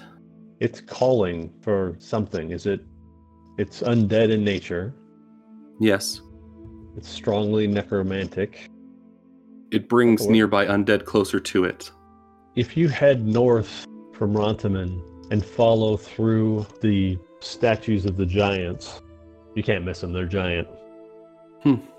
You'll eventually come to a spot in which there's a high cave. And in that high cave, long ago, before any of these silly Rontaman gnomes can remember, there was a school there that specifically focused on evocation. And the gnomes, it was mostly gnomes, that worked that school overran themselves with elemental powers. And eventually the place was left abandoned. These gnomes seem to have short memories. But in the belly of that school, in the ruins of what's left of it, there's a forge. And in that forge, I believe that you could destroy this eye. And that's the closest one? You may be able to go to the Mountain Kingdom, but yes, that's the closest one. And you wouldn't need anyone's permission. And the Mountain Kingdom is the opposite direction we want to go. This is just more of a detour. Right. Yeah, it's really only about a day's journey on horseback. Oh, for the forge, it's only a day away? To get to the ruins, yeah. Are there any rumors of anything else there, or is it completely abandoned? Oh, the elements that they unleashed, I'm sure, are still there to a certain degree, so you will have to be careful. She'll kind of look over to Merc and Relop. What's an elemental or two? It has to be done. She'll just nod. All right. Letter? Letter. She'll take the eye back using the rag and put it back in the bag. She doesn't want it out very long. He reads through it. How long ago did Pogabin write this for you? Looking at Relop. He wrote it a few days ago.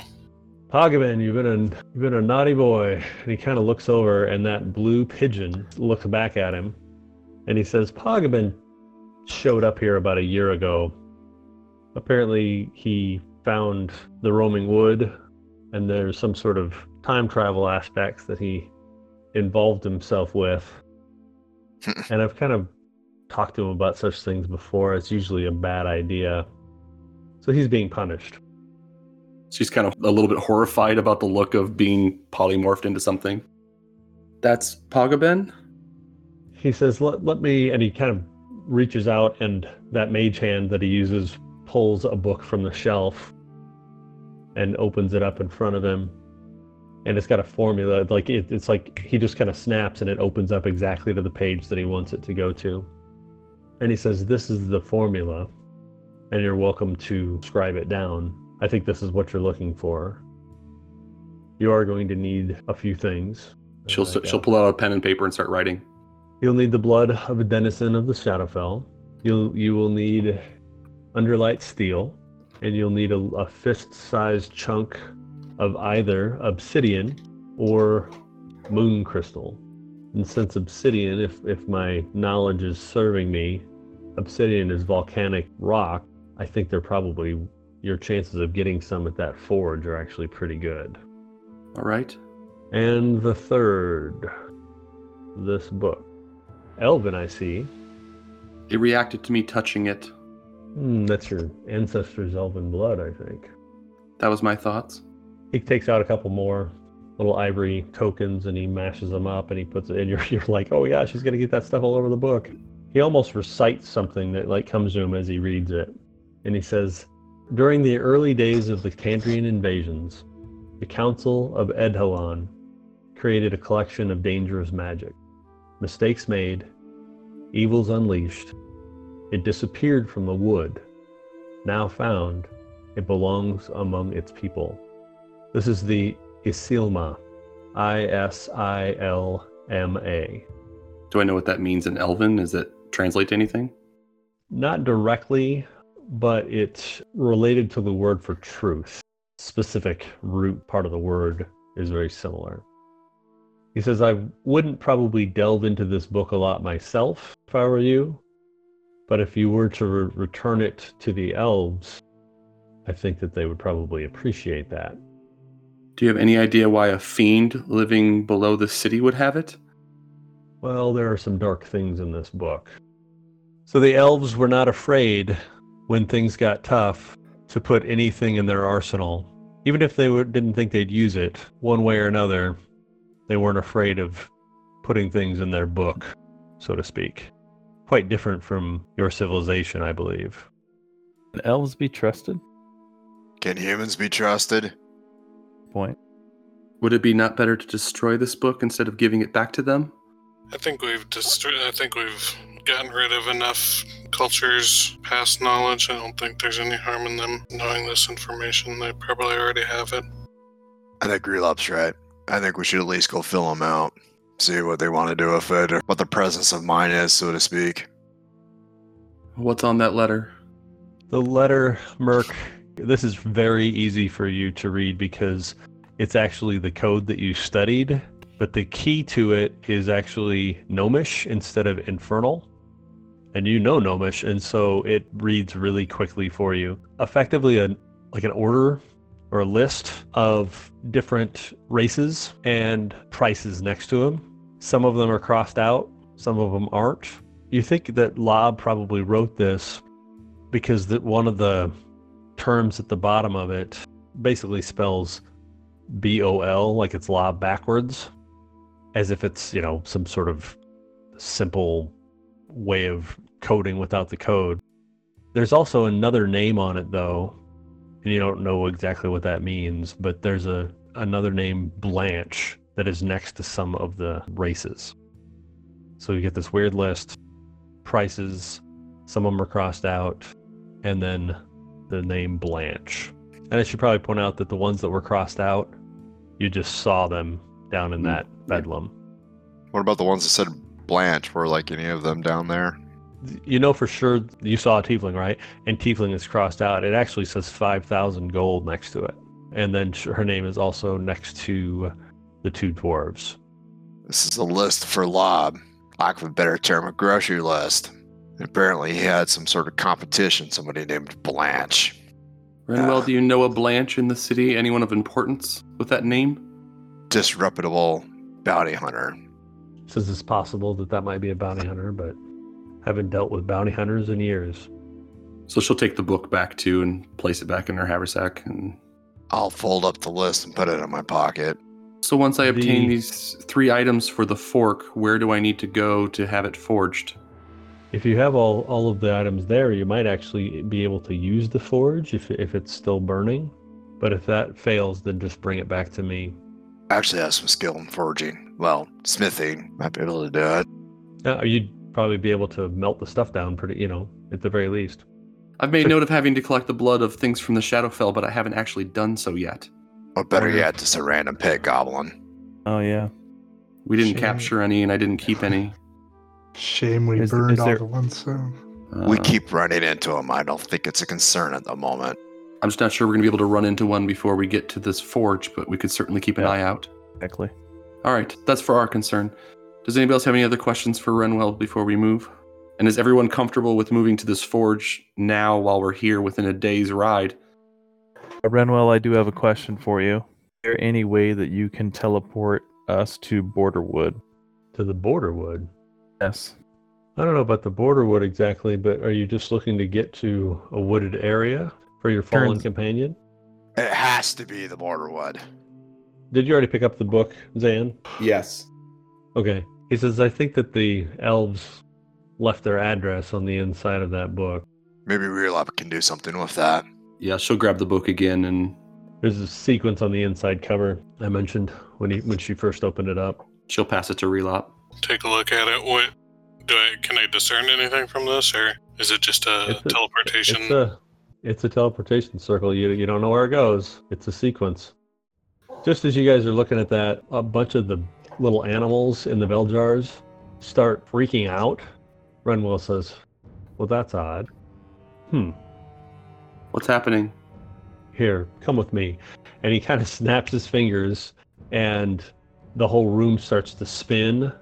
And suddenly you are top of the tower that you were just on, or that were at the base of, right? Like the tower that you initially teleported to, you're up there. And he's standing there with you. And there's a bunch of, gnomes, the patchwork battalion that are all up in arms, and they're all running around. And on the far horizon to the south, because it's all hilly, but there's an army coming towards Rontaman. And you can see just barely that it is an undead army. And you can almost feel, specifically Merc, you feel that Death Knight that said he'd be back is back. And Wrenwell says, "It is very definitely time for that eye to go. You head for the forge. I'll deal with this."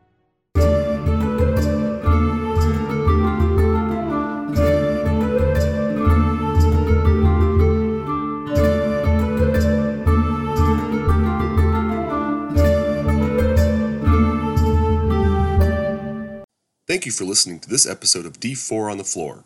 Please check out our D4 on the Floor website at d4onthefloor.com. That's the letter D, the number 4, onthefloor.com for more great gaming content.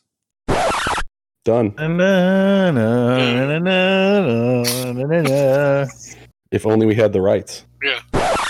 By the way, welcome back, Lance. Thank you. I appreciate it. I'm drinking because of you tonight. Well, I cause a lot of people to drink for various reasons. Glad to know this is finally for a good one. That Lance did the intro or whatever recap. Lovely. Sorry I missed it. It's cool. He was very sad you weren't on for it.